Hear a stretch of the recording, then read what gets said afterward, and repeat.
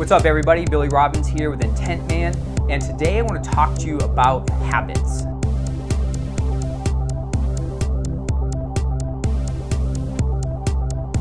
Almost every single success or failure that I've had in my life, you could stem back to a pattern of habits. If you think about it, success or failure isn't like usually an event. It's not usually a cataclysmic event. I mean, even if it happened in a moment, right? Like I remember when I put my car into a light pole and the light pole on top of a house got a DUI and crashed my car. You could call that an event that was pretty bad. That was a failure. But what led to that failure wasn't even that night, wasn't that event. It was a sequence, a pattern of habit that I had. And that habit was obviously partying too much and putting myself in positions where something bad could happen. Now, thank God nobody got hurt. But I, without even intentionally thinking about it, were doing things on a consistent basis that put myself and others at risk. It was the most immature, destructive thing that I could be doing, and I did that a lot in my past. But I didn't wake up that day and just think like, oh yeah, I'm gonna get a DUI and crash my car. But I did think about, hey, where am I going out tonight? Where are we partying? Where are the girls at? Where's the bar at? And so I would follow that pattern. And so if you think about it, everything that happens in your life, this great success or great failure, was stemmed from this type of pattern of either positive behavior or negative behavior. And most of what we do is actually a sequence of habit. Now, some habits are trivial, right? So you could think like, well, how do you get to work, right? Or how do you brush your teeth? Or what do you do when the alarm clock first goes on? And then you have some really big habits. Some of them are really negative, right? You have addiction type habits, right? Or you just have positive type habits, right? You have a certain sequence that you go through to say goodbye to your kids or hello to your wife. Those habits are everywhere. And the interesting thing about a habit is kind of like almost a bit of an autopilot, right? It's like when you do habits continually, that work, that effort, whatever you used to do, which used to be maybe arduous when you first started it, all of a sudden becomes very easy. It's almost like autopilot. You don't even think about it. You don't even think about how you do it. Now, that's one of the biggest issues when we deal with habits, is that we don't actually even think about the power or the magnitude they have. We don't even think about what it is. Why do I have this habit? How could I change this habit? Or how is this impacting my life? Now, one of my favorite books is a book called Power of Habit by Charles Duhigg. Great book, read it. But one of the things that he does, and he's a Pulitzer Prize winning novelist and writer, and he's done amazing work. And he dug into really what creates a habit. And what he says creates a habit is there's three aspects to it. There's the cue, what triggers the habit. There's then the sequence, right? The actual habitual activity. And then after we do that activity, there's a reward. All right, so let's think about that in the context of our lives, right? Let's think about when you get home from work. All right, you're driving home, you get home. What are the first things that you do? Is there like a relaxation thing that you do? Maybe you kick your feet up, put on the TV, do you open a beer, do you do certain things? That's a habit. There's a certain trigger. I got home, this is what I do. So if you think about your life, you could basically break up your life in probably hundreds and hundreds of different habits that are going on there. And if you look at those habits, some of those are leading to positive response. They're following the path of progress, or some are leading to a negative. Let's use this for an example. Let's say that your afternoon snack, right? Your afternoon snack every day, it's after lunch, it's before, you get a little hungry, or maybe you get off a certain call that you have every day at like 2:30. What's your habit? Certain people, so I have a trigger. It's my afternoon snack. I'm gonna go walk downstairs. Now I go walk downstairs and I either grab something healthy, maybe like some few almonds or some carrots or something, or I decide that I'm just going to eat a bag of chips or maybe like a cookie or something. Now that can seem so inconsequential at the time, right? I just walk downstairs, I get something. But let's take a look at that, zoom out of that, and look at that over the course of maybe 2 or 3 years.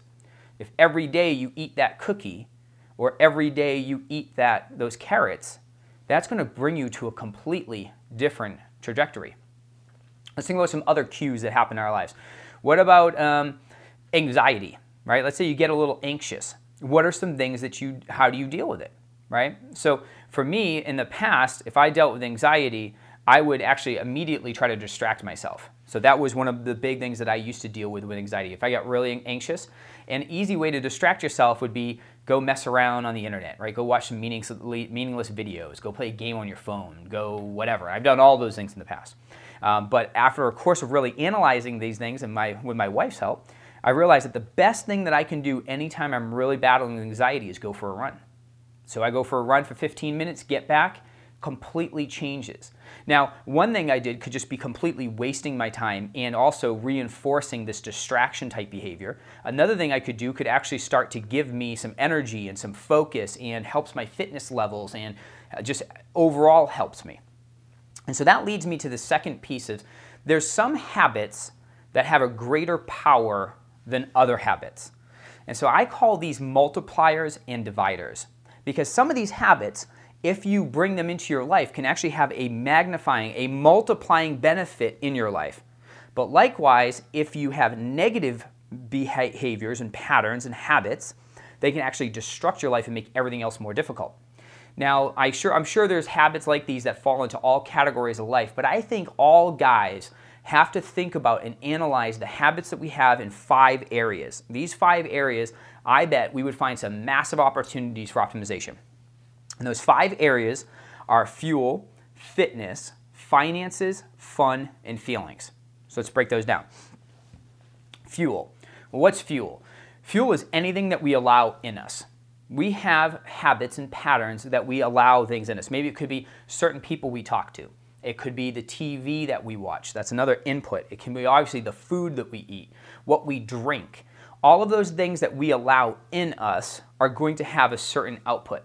Now, if we have certain patterns of habit where, a couple times a week we go out and we, get drunk with the buddies, well, that's going to lead to a certain outcome. Now, as we talked about this as being multipliers and dividers, think about the drinking analogy, right? If I go out and I decide that I'm going to have a few beers after work, and I go and I do that. Now, after I do that, it might seem meaningless, but maybe those few beers keep me up a little later than I wanted to be. Right? Or they end up after a few beers, I end up eating food that I necessarily wouldn't typically eat, but I'm in the right state, so I eat it. So the next morning I wake up, and maybe I don't wake up as early as I did as I usually do, and so I can't go to the gym, I can't do my morning routine, so then I'm a little bit more tired, so then I decide to drink more coffee through the day that then kind of wears me out and stresses me out, so at the end of the day, I really need a few more beers. And we create this pattern, this cycle.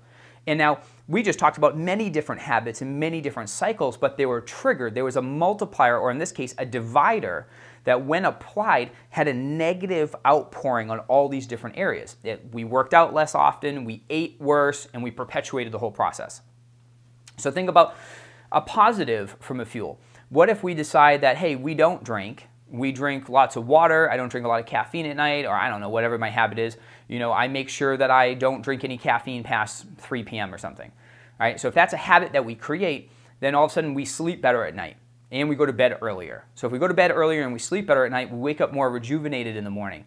Then we're more likely to work out. And since we're more likely to work out, we have more energy and focus and power at work. So we actually excel at work and do better at work in a shorter period of time. So then when I come home from work, I feel more fulfilled, I feel better about myself, so I'm actually a better father, I'm a better husband, I'm just better in this whole thing called life, I have more mental clarity, and the process continues. We have a positive pattern and cycle. It's a multiplier now. And so that applies, again, to everything. So let's talk about the different areas. So again, fuel. So we talked about what we eat, what we drink. I'm sure we can come up with tons of different things in there that are either multiplying or dividing. And then TV, huge. Just the fact of how much TV do we consume, right? Like that has a massive impact in our lives. What type of TV do we watch? What kind of things do we allow in us? There's no way that we can't let something in us and it doesn't impact us. Maybe sometimes it's small. You might seem like it's trivial, right? You might be like, oh, watching that show is not a big deal. Sure, it's got certain content in it that's a little suspect. You might think that doesn't have any impact on me. That doesn't have any impact on my marriage, how I look at my wife, or how I treat people. It doesn't. But just like that, maybe that little snack that you have, that little cookie, you eat it a few times and you don't think there's anything wrong, but you do it every single day for years, and it starts to distort. Same thing happens with people. What type of people? Do you have habits and do you have boundaries around who you allow to speak in your life? Right? If you have some friends at work or different friends and they're always gossiping and they're always talking trash and bringing up the dirt about people's life, could seem insignificant. but we allow that to fester and involve in our lives, and all of a sudden it creates negative patterns. So be careful who you talk to. Be intentional about who you allow to speak in your life. And all those inputs that come into us will affect us, and those habits will develop in our lives. So next one is fitness. Fitness, I think, is probably the most obvious, right? Fitness probably has the most foundational, obvious multiplying and dividing effect. If I work out and I'm fit and I have energy and I'm strong and I'm confident, I have power, I like how I look, I like how I feel, I got control, that completely changes your day. That's why that morning workout, that run, that lift, whatever you do, like it just sets you up for just amazing things for the rest of the day. It gives you just this power and this confidence. Like how much of a positive impact and outpouring of benefit does that have on everything else? But the same thing is also true on the opposite, right? If I don't work out, especially if I want to, I know I've been in that place. I actually been in that place a little bit lately. I haven't been as consistent as I want. And I know that I want to work out. I know the benefit it has, and I don't do it. I'm like, oh, it's late. I got to get into the office. And then I'm tired. I'm sluggish. I don't have as much power, confidence in everything I'm doing. That perpetuates, and that has a negative outpouring, right? Then it's like I drink way more coffee during the day when I don't work out. I do. What does that do? That increases my anxiety levels. That dehydrates me, stresses me out. What does that create? And the path continues. Again, success isn't usually an event. Neither is failure. It's systematic. It's process. It's step, step, step, step. And each thing that we do facilitates that process, but some things have a catalyst effect and actually birth many other opportunities for benefit or for destruction. All right, finances. Finance is another obvious one. Think about your money. If you have control over your money, you have no debt, you got lots of capital, what does that give you? That gives you way more options. You decide more, where do I want to live? Where do I want to work? What kind of things am I going to invest in? What am I going to do? What vacations am I going to take? Right? Having control of our finances has a massive multiplying or negative effect. Right? If you're just barely making it and you're in tons of debt, that limits your options as to what you can do for work. Right? That might limit your options of going and starting a business. You're like, well, I can't leave this job. I got the mortgage, I got the 2 car payments, I'm up to my ears in debt. I can't risk it. I got too much to lose. That limits your options. That limits the potential you could take because you didn't have it. It's a major catalytic event. The next is fun. Now, fun, what I mean is leisure. Now, leisure is interesting because we have to make sure we have leisure. Now, that's one thing that I tend to fail on. I tend to forget that I should just have fun. There's some times where I just got to relax. I just got to have fun. It can't be all work all the time. But in the context of fun, there's some things that are fun that facilitate long-term success, and there's some things that are fun that are negative. Again, the whole party scene, something I was in for many, many, many years. My idea of fun, and what's led to that car accident, was hanging around with girls and getting wasted. Either on alcohol, drugs, something, I was going to get jacked up. That was fun to me. So because I had the habitual pattern of that being fun, I put myself in a situation where I could go get a DUI and hurt somebody. And it wasn't until after that event that I actually started really looking at things. Started thinking about, like, how does this occur? But it's because I have a lifestyle, I have a habitual pattern of equating fun to this thing. Now, some of it doesn't have to be that negative, right? Let's take, for instance, actually golf with me. It wasn't ever really that good, but I used to love golf. Played golf a ton. And then I had a family. And then I realized something. I was like, I said, I work 5 days a week. The only day I can play golf is on Saturday. So on Saturday, I go spend $100 and 5 hours chasing around a little white ball. And so this day that I have to actually spend time with my wife and my family, I'm actually spending money on something, and I'm removing myself from my family. And if I want to be any good on Saturday, I got to hit the driving range a couple times during the week. So then after work, I'm spending a couple hours hitting balls. And what I realized was this does not support my family dynamic. Like, trying to be good at golf is something that does not support my family dynamic at all. So what I started to do is actually switch. I actually found tennis. And tennis is fantastic. I can play it before work. I can play it for 30 minutes. I play it for an hour. And then even better, as my daughter grew up, she started loving tennis. So now she's 15 years old. I play tennis with her all the time. So that's something that's fun for me to play tennis. Also is depositing in my daughter, both in our relationship and her progress to hit the goals that she wants. This now has a multiplying benefit. It magnifies my fun, my leisure in tennis actually supports many other things. The last one is feelings. And feelings is huge. And actually, if you watch the podcast on labels. It's kind of tied to this a little bit. But how do we control our emotions? What kind of habits do we have around emotions? Right? When we get that input of rejection, that input of anxiety, of fear, of whatever, what do we do with it? What patterns, what habits do we have around our emotions? I just talked about earlier about the anxiety thing. That's a feeling that comes in, it's a trigger, and do I have a habit of dealing with that in a positive way or a negative way? If I'm feeling low, do I decide to eat a lot and drink a lot to make myself feel better? Or do I go and work out and exercise? Completely different pathways. Also, do you have habits in place to actually cater or to create a positive emotional state? Right? Like, do you wake up in the morning and speak truth over your life, the labels, the identity in your life? Do you journal what you're doing with? Do you have friendships and relationships where you get to openly and vulnerably communicate how you're feeling and doing it in a way where it's healthy and expressive and not, being bashed or bashing other people? Those are habits that you create that have a massive, think about emotions. If you're in a positive emotional state, if you feel confident, if you feel secure, and you're battling life like that, you're so much more likely to succeed. Think about it the opposite way. What if you always feel defeated and depressed and down? It's really hard to win that way. It's really hard to have life that way. So I would take those 5 areas: fuel, fitness, finances, fun, and feelings. Take those 5 areas and start to think about, what are the habits I currently have? Do I want to reinforce them because they're positive? Or do I want to change them? And again, going back to Charles Duhigg's book, the only way we can change it, you can't change the cue, right? You can't change that thing that comes in that starts it, but you can change the sequence.